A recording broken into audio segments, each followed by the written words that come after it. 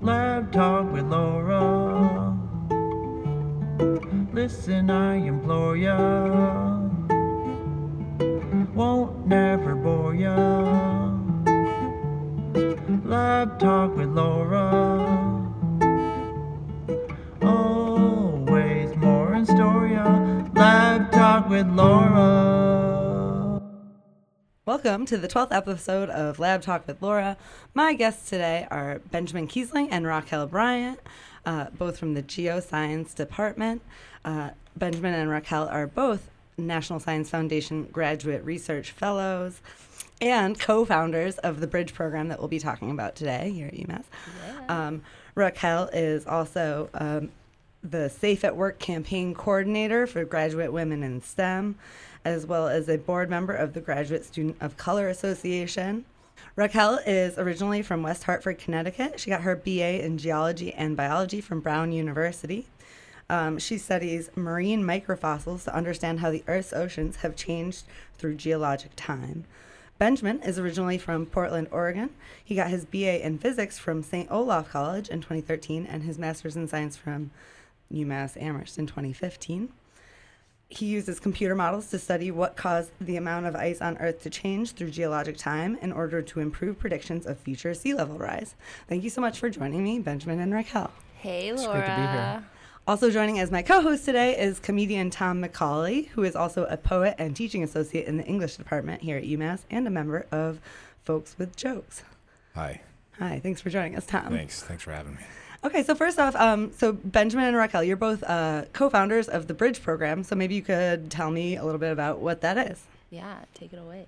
Cool. The Bridge program is a new program that we've received funding for from the Chancellor's Office that aims to bring early career researchers to campus to give talks about their research, but also to talk about their broader impacts. So change in the National Science Foundation's sort of grant guidelines in the last decades is they've begun focusing equally on the intellectual merit of a project, kind of the scientific component and the broader impacts. So how that project is going to make a difference within broader communities that scientist is attached to and for society as a whole. But broader impacts are not something that we often talk about or hear about from scientists that visit campus. And so one of the things Raquel and I wanted to do is bring scientists that are early in their careers so that graduate students might feel a little bit more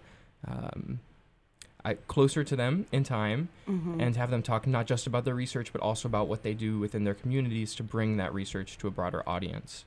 It's been really cool, too. So we got our support through the Chancellor's Office, kind of on the heels of the campus climate survey that went out to everyone at UMass. The administration has been really great about giving students opportunities to steer their conversations. And as research fellows to the National Science Foundation, we don't have obligations except to, do our work. And to us, that means, practice our broader impact. So part of organizing this program is also us kind of practicing what it means to actually implement those ideals of balancing your research with your service to your community. And we're just really excited to have our idea being supported and really excited to have our first scholar later this month. Yeah, we have on April 24th, Dr. Rosimar Rios-Berrios is coming from the National Center for Atmospheric Research in Boulder, Colorado, and she's going to be talking about hurricane intensification. Okay. Hot topic right now. Yeah. Where is that? It will be in ILC S211 at 4 o'clock on April 24th. What day of the week is that? It's Tuesday. a Tuesday. A Tuesday. So will these lectures all be on Tuesdays, or is it? Hopefully in the future. We're really just getting this program off of its feet. Yeah.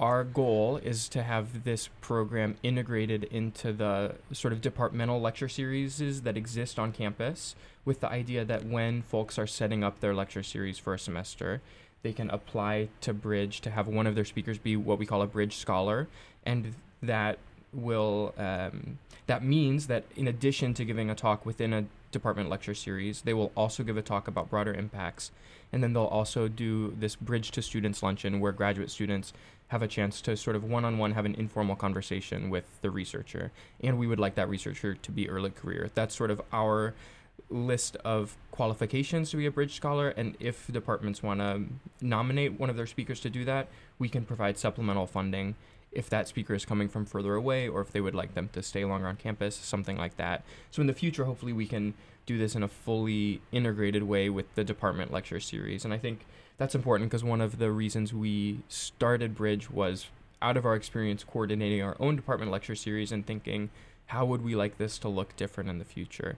And so to have that integrated in what is already happening is really our end goal and hopefully what will be happening next fall. Nice. So which departments would you be including in that? We're looking at including everyone in SCS, so UMass's new School of Earth and Sustainability. For me, when I think about why I'm an earth scientist, I think the earth is that last common denominator of all living things on the planet, right? So we should all have access and be able to study our home. It's like our shared place. And so all of us on the initial planning committee are environmental earth scientists in some way, and we think that's a way to really get people together. So we're focusing on schools and departments within SES. And I really like that framing, but I was surprised, and I do want to say I went to a talk just last week that was out of the anthropology department. They had a visitor who studied monkeys in the forests. A primatologist. A primatologist, thanks. No, but in South America and in Africa, he had spent 6 cumulative years of his life in the field. And anyway, he came to give their department talk, and then he gave a supplemental talk on what it was like to be a queer primatologist. And so they booked a separate space for that and had this sort of additional talk on what I would consider as part of a broader impact, a way that his own experience has been impacted by a part of his identity and how that interfaces with the science that he does.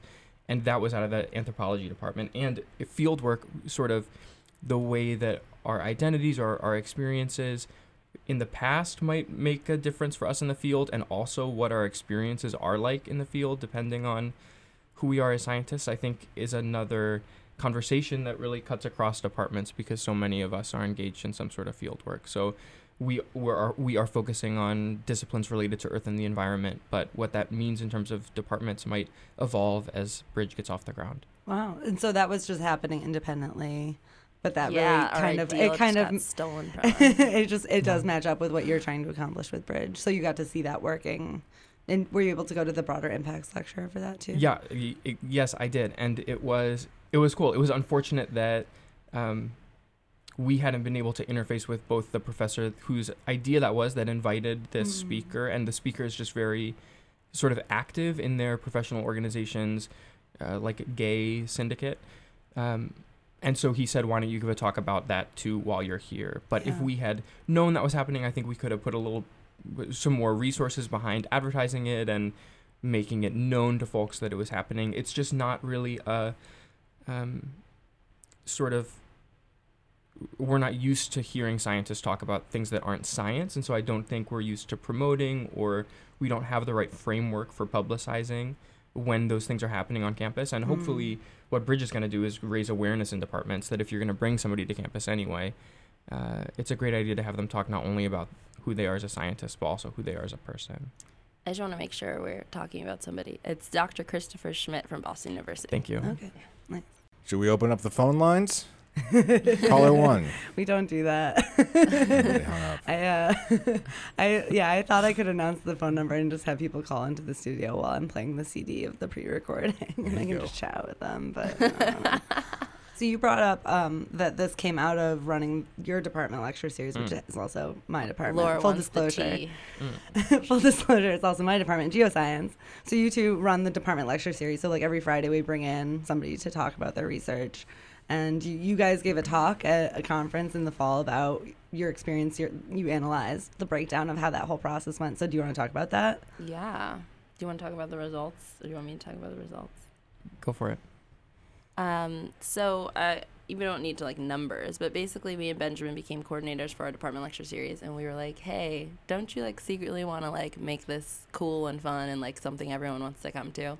What's a way to do that? Okay, maybe we don't need to like be bringing just old white guys to campus. Maybe we have a graduate population in geosciences that's majority women. So maybe we could at least have half, like 50-50 gender parity in our lecture series. And we did some numbers, and that wasn't the case for our series. And so we kind of went through the process of all the barriers that you encounter when you are being intentional about who you're inviting. Like we tried to have at least gender parity, and it was still hard. Like it was still pulling teeth. It was like barriers that we didn't even expect. And so going through that process, we realized that to really support that idea of trying to bring more diverse scientists to campus, we needed money and we needed support, and it needed to be something coming from the outside. So that's when we started brainstorming with each other, and like I said, some administrators have been really supportive about just having these conversations in general.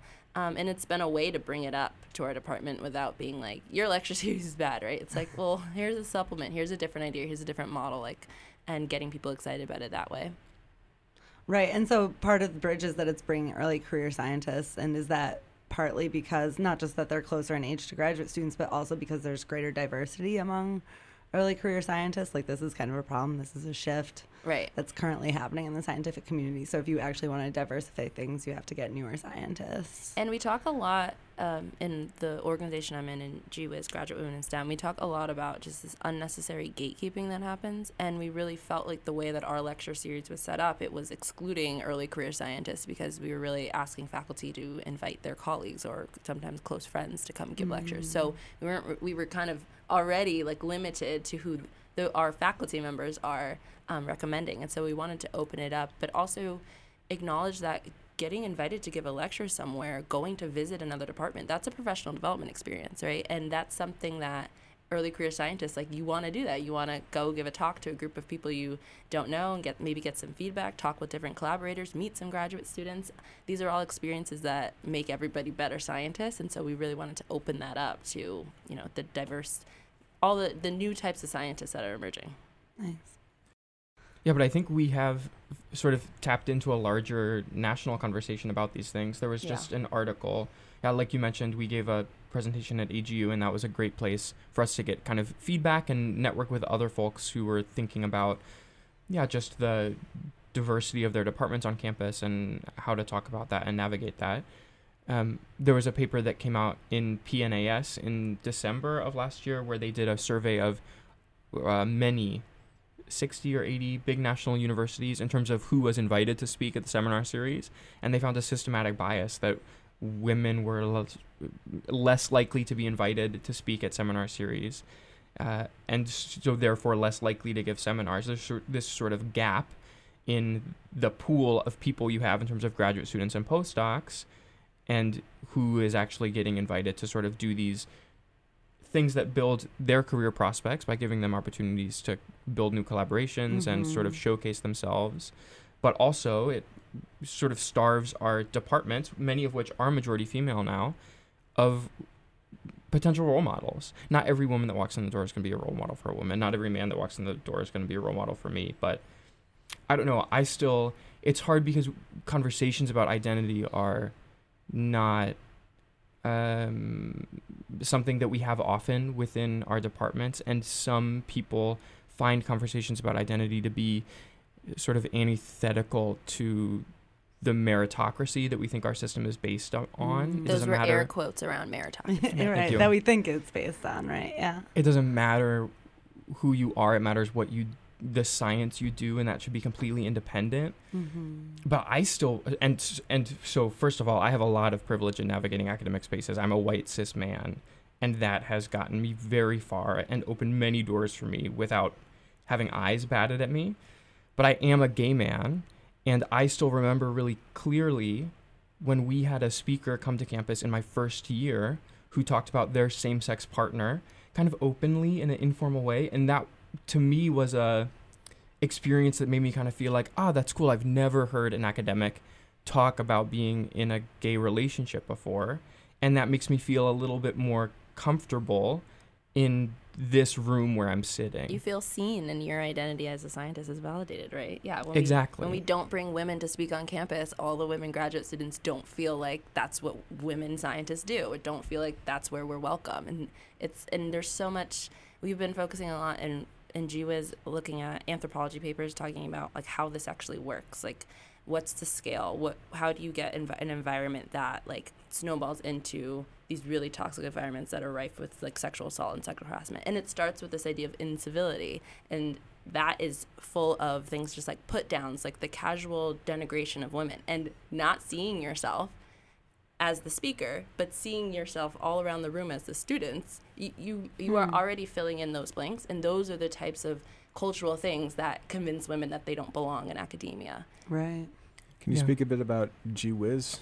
Yeah, so GWIZ is the Graduate Women in STEM, and we have that title, but if you are down with what we do, come join us. But we have a bunch of different committees, and I'll talk a little bit about the advocacy committee, which I'm a part of as a campaign chair. And so last August, we started the Safe at Work campaign, which is focused on creating safe and healthy working environments for graduate students. And for graduate students, that can mean so many things. That can mean the bench in your lab, that can mean auditorium in Morrill, that can mean going to a conference to present your work. And we've just, as a women's organization on campus, we have been the conduit for all of these stories of graduate women leaving graduate school because of the harmful environments that they're steeped in for their graduate careers. And we've just been trying to use all the resources we can, each other, faculty, administrators, legislators, to get this issue to the front of the conversation so we can start solving it. And it goes back to this idea of like, we're wasting resources, we're wasting money if we have all these like ideas on how to convince women and underrepresented groups to join science if we don't do anything to retain them. The people who leave graduate school are disproportionately women, disproportionately people of color, disproportionately women of color. And it's something that we have to be intentional about, and it's still going to be hard, which is what we learned through Bridge, trying to put together Bridge as well. So when people like are apathetic, when they're like, well, my identity doesn't matter, so I won't join the conversation, like you are still part of the problem. Like we all have to be just like conscious of it and intentional, yeah. That's all. There's more Yeah, and things it's- about GWIZ, but you should go to our website, www.gqmag.org, to learn all about the campaign. Thank you. Okay, I'd like to switch gears and talk about your research. For sure. Okay, so Raquel, you're working on your PhD. Yeah. Do you want to tell us a little bit about your research? Okay, I study foraminifera, which are unicellular protists. They're really cute because they make shells out of calcium carbonate. And the other thing that's really cool about them is they have lived in every ocean for millennia, like millions and millions and millions of years. So their fossil assemblages and how they change through time can tell us a lot about how the ocean has changed through time. And I'm a paleoceanographer, so I'm interested in how the ocean has changed, especially in response to rapid climate change through Earth's history. It's really important to understand how our oceans work because our oceans affect our climate. And especially today when we're asking a lot of tough questions about what our future, like what is in store for our planet as we're pushing it off a cliff, it's important to look back in time. And we can actually study other intervals when it's gotten super warm, super fast, or when the oceans have gone anoxic. We can actually study that and learn how the ocean recovered, what the rate was, and getting a better grasp of that will help us predict what's going to happen in the future. Okay, can you explain what does that mean if the ocean goes anoxic? Anoxia just means like without oxygen. So the oceans can, the bottom, like the whole column can get different levels of anoxic. So basically it just means the ocean has no oxygen in it, which isn't good. So And why does that happen?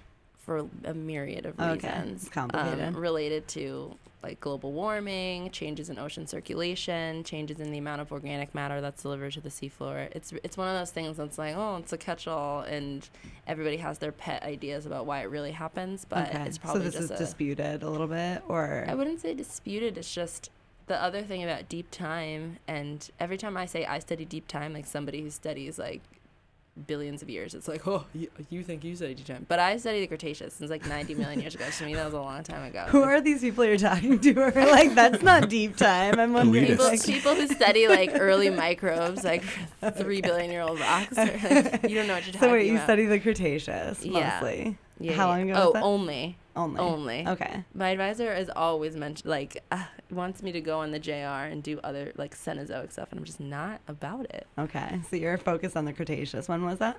The Cretaceous was it's the era that ended with the big bolide impact that killed the dinosaurs. So it's like Oh. 65 million years, probably like what, like 140 to 65 million years ago, Okay. something like that.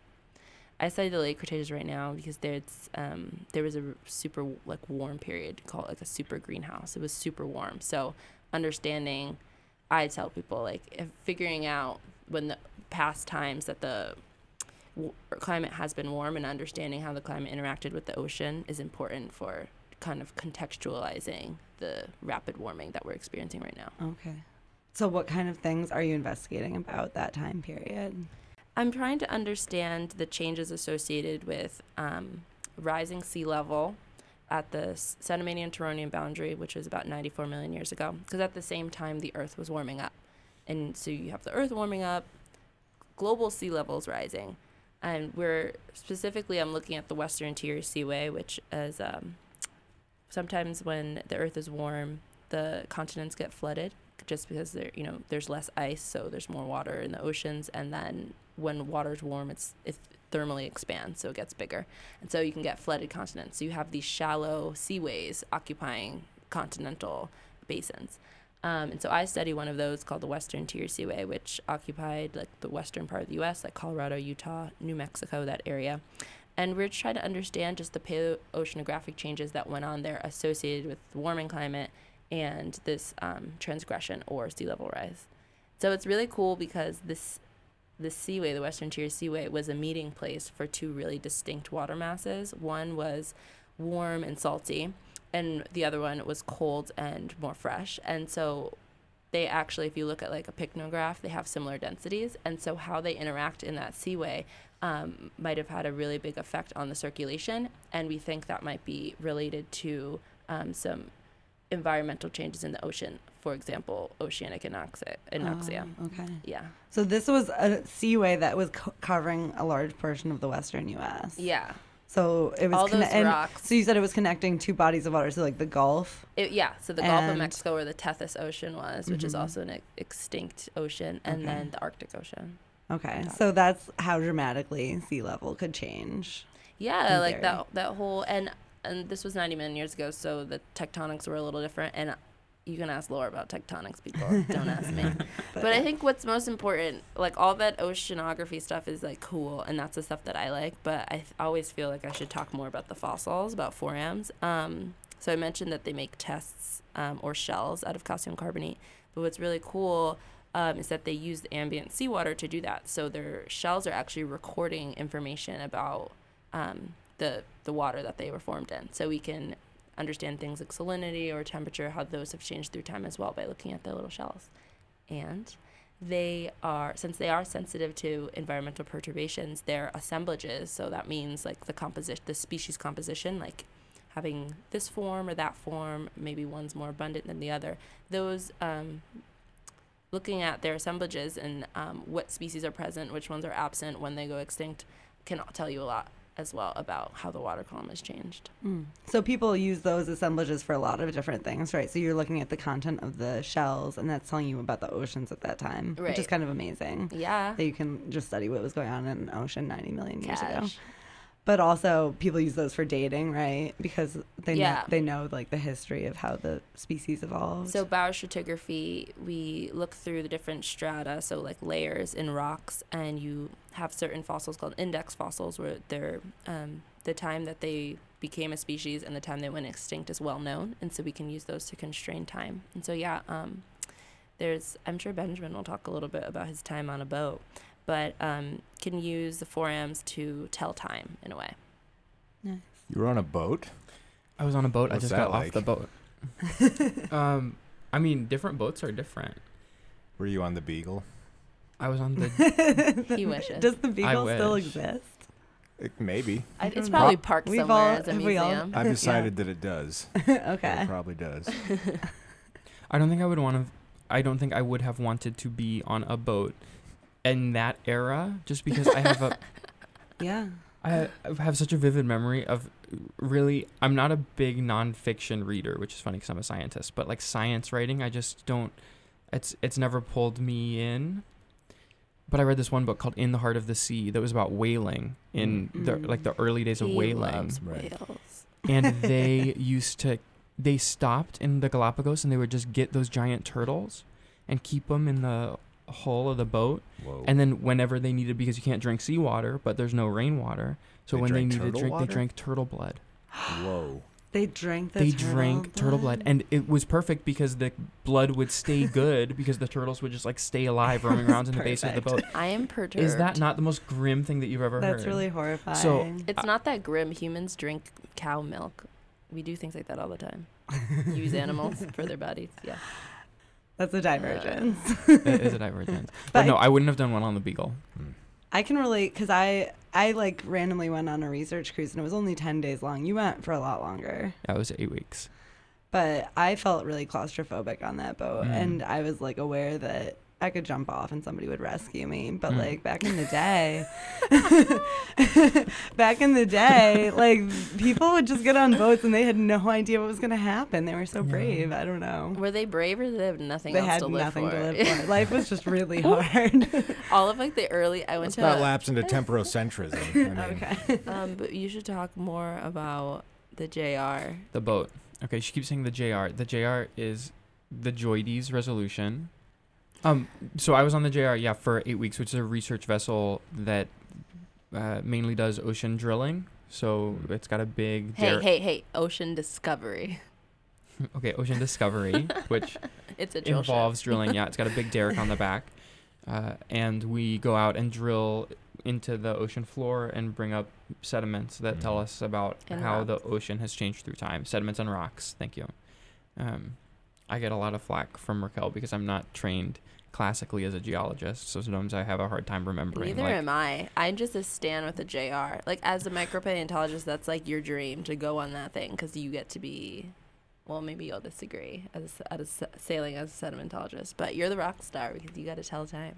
That's Yeah. how my advisor explains it to us. you say trained classically as a geologist. Are there like geology conservatories? Like Yes. Juilliard?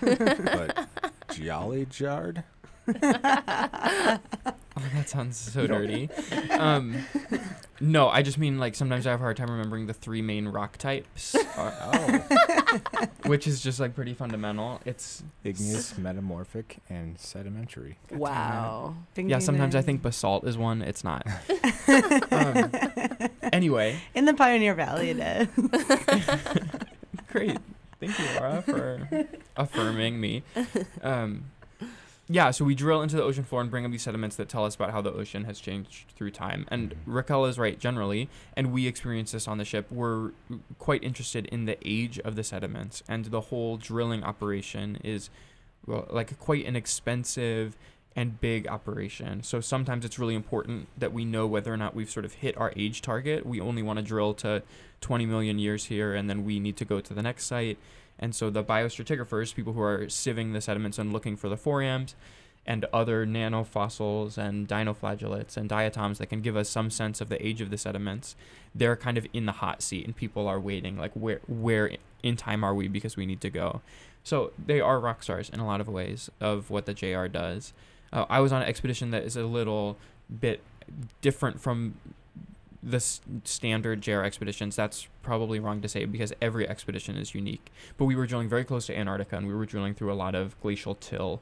And so there were sort of, some unique challenges associated with that. And in general, biostratigraphy was very hard because a lot of the material that you are recovering is not in situ. It's been moved underneath glaciers and redeposited by the glacier moving and advancing. So you can get very old stuff being mixed in with all of the stuff that is in situ just coming out of the water column or living on the seafloor.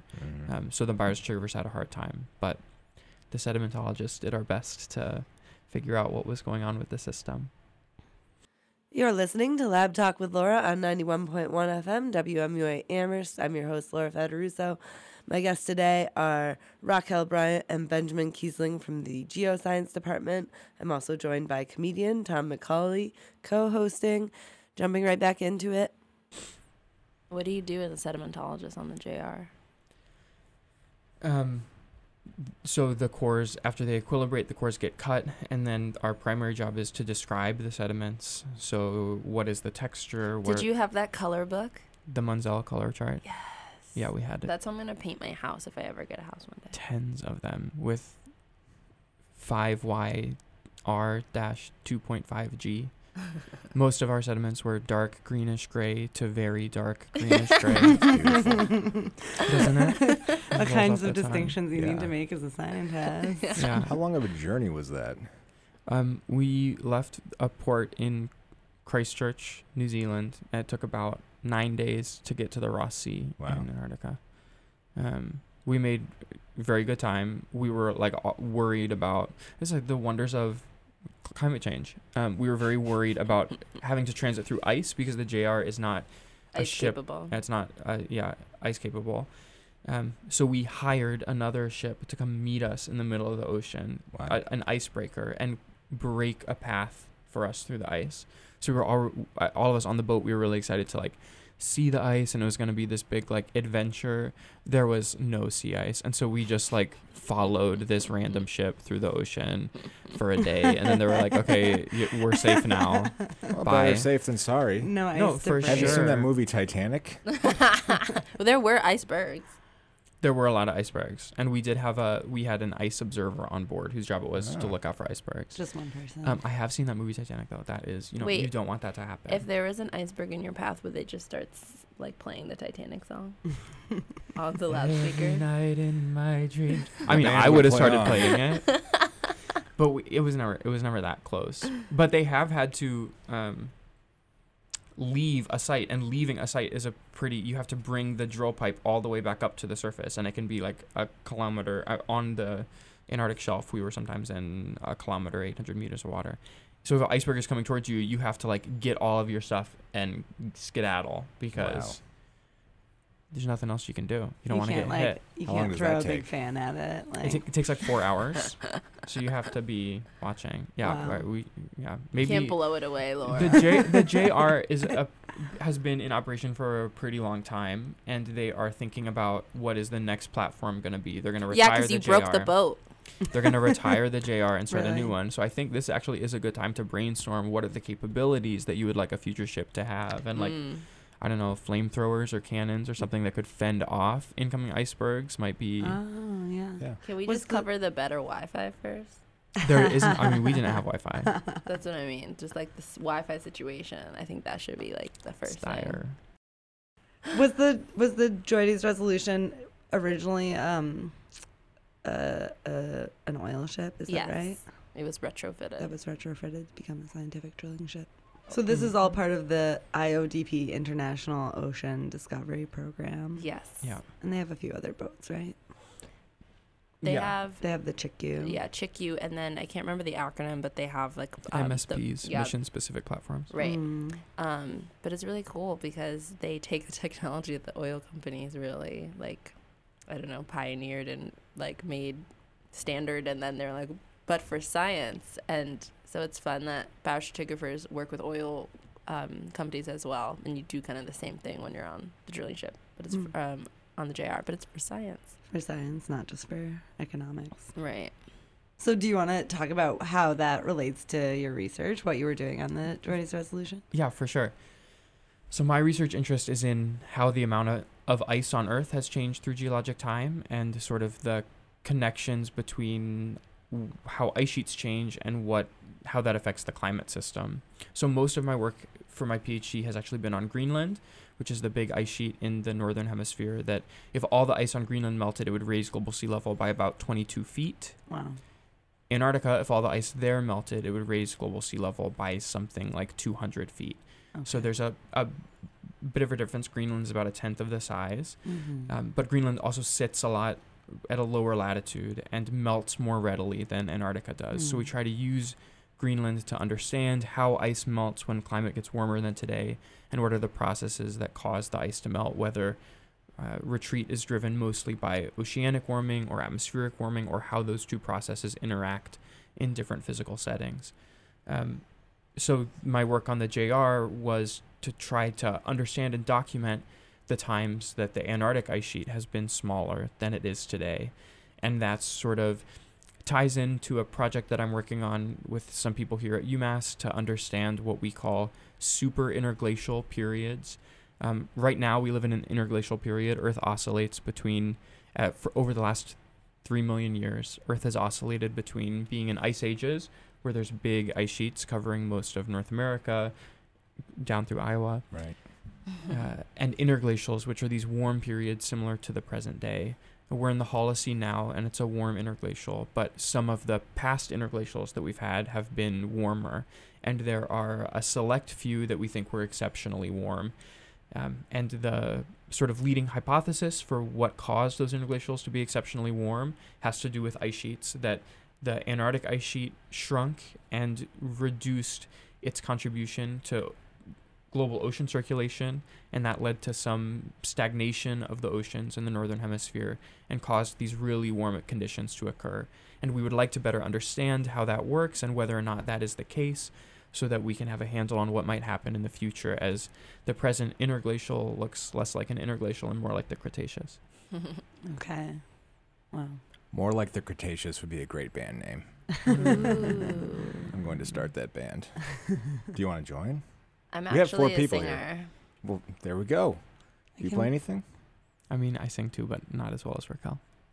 Facts. Laura, do you play anything? I play the toy accordion. Oh, Wait, man. Laura, you play like everything. I saw Really you on. I saw poorly. you jamming on a cello. Oh yeah, I play the cello too. Seriously? Maybe I should lead with cello over toy Yeah. accordion. I can play But I'm better on the toy accordion. I can play 4 chords on the guitar. I can teach you some. Okay. Isn't it 4 all you need? That's Yeah, all. 4 is- that's the why I've Beatles only ever didn't learned use more than 4. 4 chords, Yeah. did they? Oh my god. Actually, no, they don't. E minor, A minor, D, C. Got it. Well, there you covered. go. I can play F too. 5. Did you guys play any music on the Joy's Resolution? Oh. Gosh, who fed you that question? We listened to music in the lab. That was fun.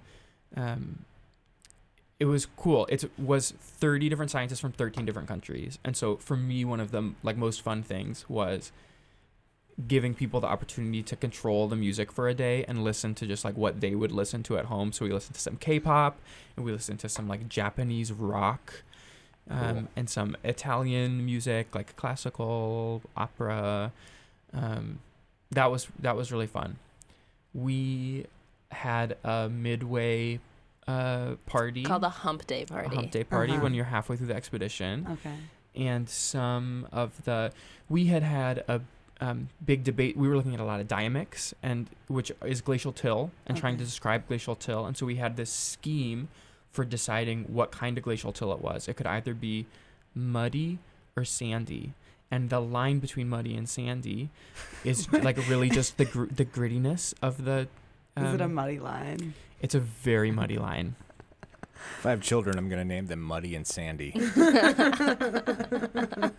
And there was another scientist that I was sailing with that I knew from before, who I knew really liked the Justin Bieber song Sorry. And so sometimes when we were switching shifts, I would play that in the lab for them. And one day I came back to the lab, and they had started rewriting. Don't you like that song a lot too? Oh, I love that song too. Okay. That's why I have it on my iPod. But I would always play it for them. And they had started rewriting the lyrics of the song Sorry to be about our experience on the boat. Instead of "Is it too late now to say sorry?" it was "Is it too late now to say Sandy?" Like we're changing the description of the sediments. And sometimes you just need a distraction. Things got a little bit out of hand. I ended up rewriting all of the lyrics to that song, and we did a dance performance where I sang live for the whole the whole crew and science party of the Is JR. there a video of this? Yes, there is. Is it on the IODP website? No, 'Cause it's it not. needs to be. It's We need to not. collaborate because I've been working on my own geologic parody song Have you? called "I Like Big Buttes and I Cannot Oh Lie." my god. We So could I do an think- album. I think it's time for an album. Yeah, Yeah. I think we've got enough good ideas. I'm directing all of this energy to Adrienne Lamb because this is her passion in life. So talk to my lab. Geologic parody songs. Yes. Okay. She is always bugging me to sing something for her, and I just don't do parody songs. I just don't lend my voice I feel to that. so left out. I only do biological parody songs. It's okay. Can Can you you give us a STEM taste? parody? There we Yeah. go. 'Cause STEM in parody. 7th grade, I did a parody song of "Smells Like Teen Spirit," about the cell. It was smells like organelles or something. I thought it was gonna be smells like formaldehyde. Benjamin, you also did a trip to Greenland, right? Not too long ago. I did last summer. I was up on the ice sheet at a another kind of coring expedition, but an ice core expedition. Which one is it? Grip? It's called where you're on? East Grip. Oh, East the Grip. East Greenland Ice Core Project. Yeah, and so that's really cool. One of the so most ice melting takes place at the margin of the ice sheets, but most of the accumulation of the ice sheet takes place in its center. And what moves the mass of an ice sheet from the center to its margins are ice streams. So just like glaciers, smaller glaciers flow, ice sheets redistribute their mass in these sort of large-scale flow features that we call streams. They move relatively slowly. The big ice stream where I was last summer is called the Northeast Greenland Ice Stream. It's moving about 60 meters per year in the place where we were. But the fastest ice streams on Earth in Western Greenland, they move 16 to 20 kilometers per year. Kilometers. Wow. So they really clip along. But there's still solid ice. But there's still solid ice. Ice flows. Isn't that so cool? That's kind of amazing. So anyway, these streams are sort of the conduits for mass, and they also, changes in these ice streams can determine how much mass is available at the margins for melting and calving and sort of delivery to the sea, where regardless of whether it's melted or floating, it affects global sea level. And so what we were trying to do at that ice core camp is understand the physical properties of the ice there, how that's been altered by the flow, and get a sense for whether this flow feature has been constant through time or whether it's something that changes as the geometry of the ice sheet changes. So you're drilling down and looking at like the history via the depth. Yeah, exactly. Drilling down and recovering the ice core. So pulling up these sections of ice that also have layers that go back in time. And at the Northeast Greenland Ice Stream, we think we can go back at least 60,000 years, maybe a little bit deeper. The ice at the very bottom near the base, it's about 2.5 kilometers thick, a little less than that. The ice at the very bottom is under a lot of pressure and deforms quite readily. Also because the ice is moving, there's heat generated and it melts from the bottom. So those oldest parts of the stratigraphy, you slowly melt away. But we can still learn a lot just about, from the time that's available, about how stable that ice stream has been. Is it harder to drill it because it's an area that's moving? Yeah, it's actually, an ice core has never been drilled like this on an ice stream before. And so they are still, I was there for the first season when they started drilling. That's relatively easy. But as they go back to continue drilling in future years, the ice moves by deforming under its own weight. And so some part of that movement is accomplished in the lower part of the ice, where the very lowest ice is not moving very much, but the ice above it is moving more and more and more. And so you have this sort of curved velocity profile. And you can imagine that if you drilled straight through that and then came back a year later, that hole would no longer be straight. It would be bent. And that is a problem that they'll have to deal with. But they haven't gotten so deep that it's a problem yet. Okay. So we'll see. So you guys are kind of looking at a similar problem or a similar topics, but through different lenses, really, right? Like you're both looking at sea level, and your work relates to ice sheets as well, but just via the ocean connection. Well, this is something that's debated in the Cretaceous. There's some folks that think that there were ice sheets during the Cretaceous at the ice at the poles, and others who think that there weren't. It was too warm. But it's probably just one of those. I always think these battles in science are really funny, because to me, maybe it's just because I'm a woman and I don't know any better, but I'm it's probably somewhere in the middle. I don't think it needs to be this or that. I don't think it needs to be permafrost or methane hydrates. It could be we can work together to put our ideas together, make even a better hypothesis. So I think it's a little both. I'm sure there could have been ice sheets, and then for most of the year there weren't. What are the different lines of evidence people are using for those debates? Well, some of it is just a little outrageous. It's things that people just that can be viewed as misinterpretations. But some evidence for ice rafted debris. But at the same time, the temperatures that we're getting from forams of the bottom of the seafloor in the Cretaceous are sometimes 12 degrees C. So how do you reconcile that? Ice raft. Can you tell what ice rafted debris is? Ice rafted debris are things like big pebbles or even boulders that we call drop stones, that the only way they could get to the middle of the ocean is if an iceberg carried them out. So glaciers, icebergs, I think of them as bulldozers. They just go and erode, physically scrape up the continents that they're scouring, and then collect all of that debris. And if you imagine an ice shelf that has all of that worked into it, and then an iceberg breaks off and is floating in the sea and continuously melting, it's just going to start dropping all that stuff. And so sometimes you guys drilled through ice rafted debris on their expedition. What was it, granite, right? Something like that? Yeah, a mixture. tried Of to. So you're different- just like, how did this get yeah. here? It must Yeah. have been ice. It's like when you find something Exactly. mysterious, you're like, okay. Yeah. We talked about Benjamin's fieldwork experiences. Do you want to talk about yours at all, Raquel? Oh my God, I had a charmed, like, one fieldwork experience my first summer here. I identify as a non-traditional geologist because I don't really like being outside, and I don't even particularly like rocks that much. It's actually getting better. Being in graduate school and then like meeting people who are interested in rocks, I'm like, oh, okay, I can see it now. But like, it's not like what jazzes me about what I do. But I did have to go out to New Mexico to collect rocks. And I went with my advisor and my lab mate in August 2016, and it was really fun because I love the desert. That's probably my favorite like biome on Earth. Deserts are so cool. Not a lot of bugs. That's the best part. But my advisor goes out west to do field work. Like a lot of his projects are based in Utah, Colorado, and he always talks about like going through picking rocks and oh yeah, a scorpion jumped out, and oh yeah, rattlesnake. Oh yeah, I saw this mountain lion. I do not like animals, wildlife, and so like the whole time I was just on high alert, like making sure there's nothing around me. We didn't see a single, like nothing. It was amazing. There were no scorpions at my field site, no rattlesnakes, no nothing. But one day we were already rushing out because we stayed a little late. I bet you know whose idea that was. And there was a thunderstorm. Like we could literally see it, like the lightning, the clouds, everything. So we're like, well, we need to go. We need to leave. Like we're literally just in the middle of the field. We're definitely the tallest things around here. We got to get out of here. And so we're like rushing. And we happen upon this little like pool of water right next to this like cliff face. And my advisor just decides that this is the perfect time to mention that this is like a perfect place for a mountain lion. They would love to hang out at a place like this. Water, a place to look out. And I was just so shook. Like I was holding a Jacobs staff, which is how we measure strata. And I just started banging things around as I was walking. And we're like rushing.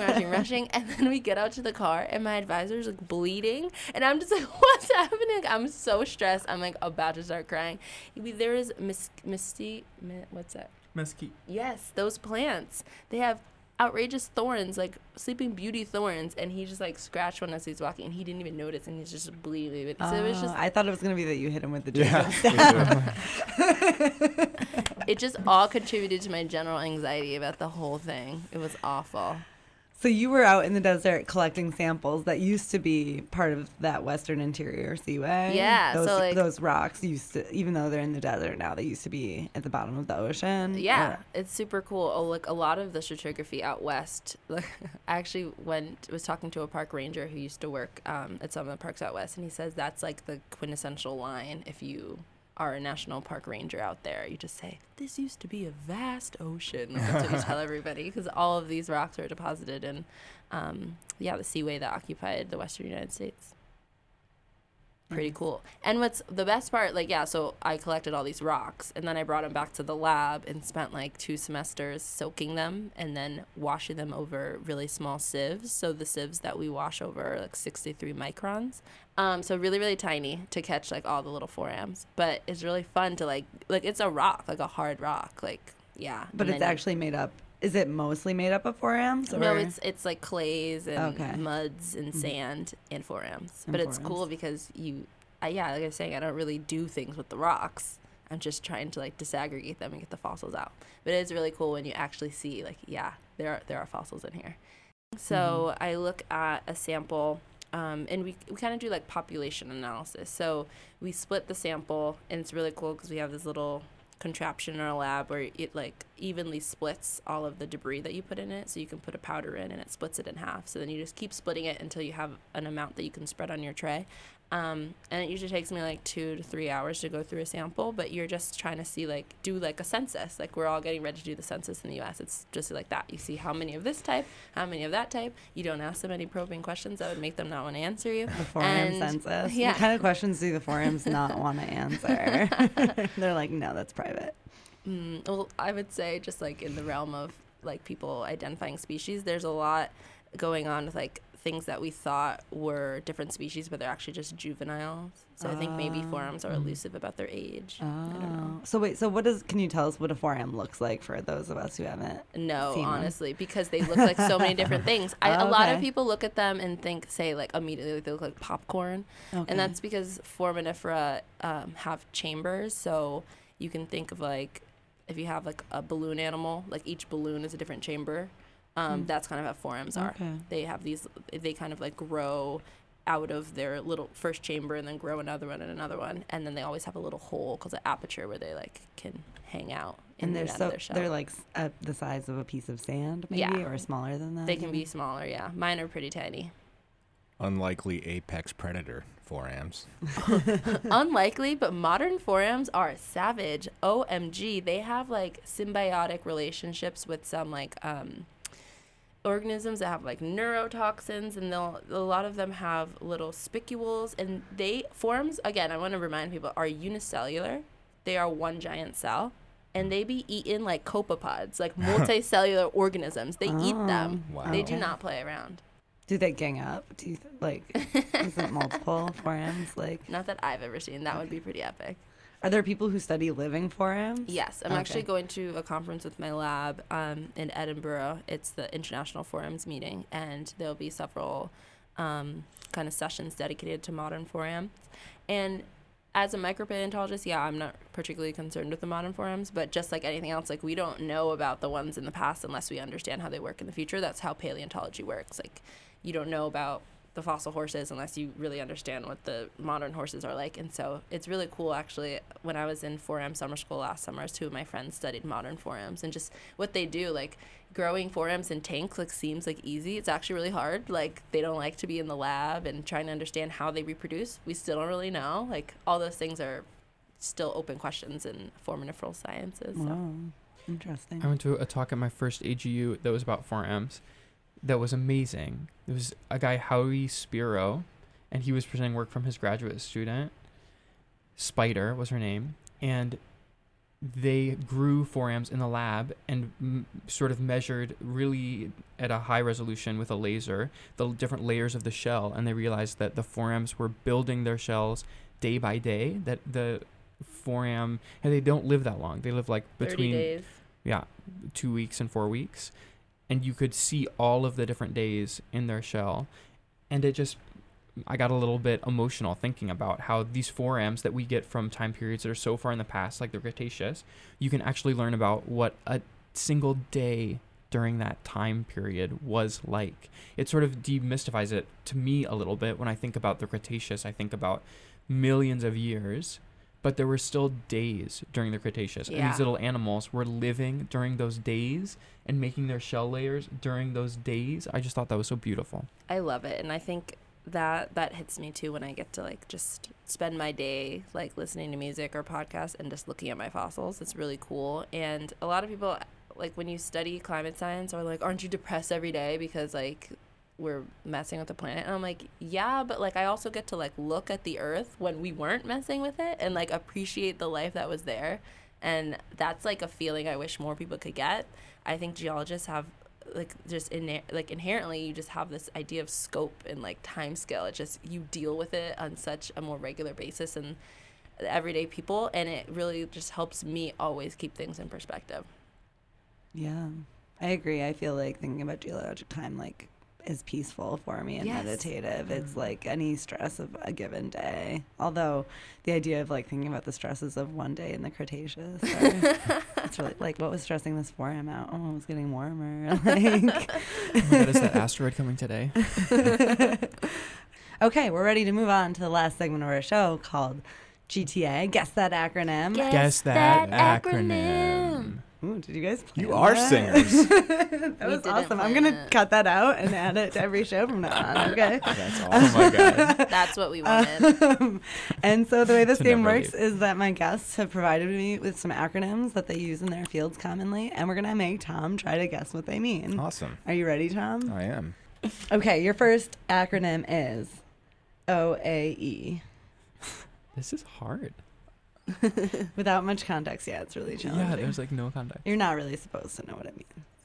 I don't know if that's comforting. Organic American Exodus. Ooh. Ooh. I It was like when it. all the organisms left America to strike it rich elsewhere. Nice. It's going to happen, actually. It's not part of This geology. We're is a still projection. studying. It's not part of geology. The what is Organic going to American happen. Yes. Exodus. Does anybody want to jump in and tell Tom what that really means? Do you know what it means, Benjamin? Oceanic anoxic event. Yeah. Ah. It's when the oceans go anoxic. How often does that happen? It doesn't. It's not often that it happens to, like, the every world ocean, right? It's Mhm. isolated, and It's so isolated. there are like examples of oceans that just chill without oxygen at the bottom. And then, so does everything die? Not everything. There's a lot of extremophiles that can live there still, and certain microbes that thrive in those kind of heinous environments. And that's what's really cool about what Benjamin used to do, like the biomarkers. So molecular fossils, like we can have evidence for anoxia from the different microbes that took over when it was like anoxic. So the kind of remnants of those are indicators of oceanic anoxic events. Cool. Your next acronym is RSL. RSO? RSL. Oh. It's hard because we didn't talk about some things when we were talking. Were we supposed to talk about all these things? So Tom No, would have It's like okay, there's He's yeah. a no- comedian. Just there's- let him be funny. I'm not funny in real I feel life. like There's no Responsible. consequences for Tom if you don't. There's no consequences. I lose my teaching post, in fact. Red Sea Life. RSL, does it stand for Red Sea Life? It does not. But I can tell you that one of the words there is correct. Ooh. Do you want a second shot, Tom? No. Does somebody want to jump in and explain RSL? Rising sea level. Relative sea level. Relative sea level. So relative sea level is the combination of the ocean rising, but also if you have land subsidence or glacial isostatic adjustment, if the land surface is still adjusting to there being ice in the past. Relative sea level is the combination of those factors that determines where the sea level is. That's something that there's, like, I always feel like there's little nuggets where if you can, like, actually get into a meaningful conversation with somebody about climate, like, not just like, oh my God, we're going to die. Like, that's not meaningful, but, like, our climate I'd say that's the system- most meaningful. I don't know. I think, like, instilling people, like, you should feel like a steward of our planet because it's the only one, and here's why. Like, she's actually very delicate and fragile, and we could, like, perturb her too much. Like, something like relative sea level, like, people don't know that you're not just melting and then adding water. Like, you're melting and changing, like, subsidence and basins. Like, it's all I explain climate science, like, it's a bunch of dominoes, and we don't even know what the next dominoes are. So you just start Right. pushing them over, and you don't know what that means. I think that's a good example. Great point. Right? So it's more complicated than just the water moving up. Yeah. Yeah. I think that's the end of our show. Thank you so much for joining me, Yeah, thank Tom you. and Benjamin and Raquel. Thanks, Laura. Thank you so much for Thank having you. us. This was really fun. You just listened to Lab Talk with Laura on 91.1 FM, WMUA Amherst. I'm your host, Laura Federuso. My guests today were Raquel Bryant and Benjamin Kiesling from the Geoscience Department. They are also co-founders of the Bridge program. You can check out the first Bridge lecture coming up April 24th with Dr. Rosamar Rios-Barrios from the National Center for Atmospheric Research. That lecture will be in ILC S211 at 4 p.m. on Tuesday, April 24th. The jingle at the beginning of our show was written and produced by Matt Woodland. Support for online hosting of Lab Talk with Laura comes from the Emmerich Labs in the Polymer Science Department. Please check out Lab Talk with Laura on Facebook and SoundCloud and subscribe on iTunes. Also, if you're going to be at UMass on Wednesday, April 11th, you should come and check out the Outreach and Public Engagement Summit happening in the Design Building from 1:30 to 4:30. There will be a panel of professional speakers from 1:30 to 2:30, and then an exhibition of people doing all the different kinds of outreach. I'll be there. lots of other cool people will be there talking about the way they bring their academic work out into the community. So please come check it out, 1:30 to 4:30 on Wednesday, April 11th in the Design Building at UMass. Thank you so much for listening to Lab Talk with Laura. Please stick around for WMUA News coming right up.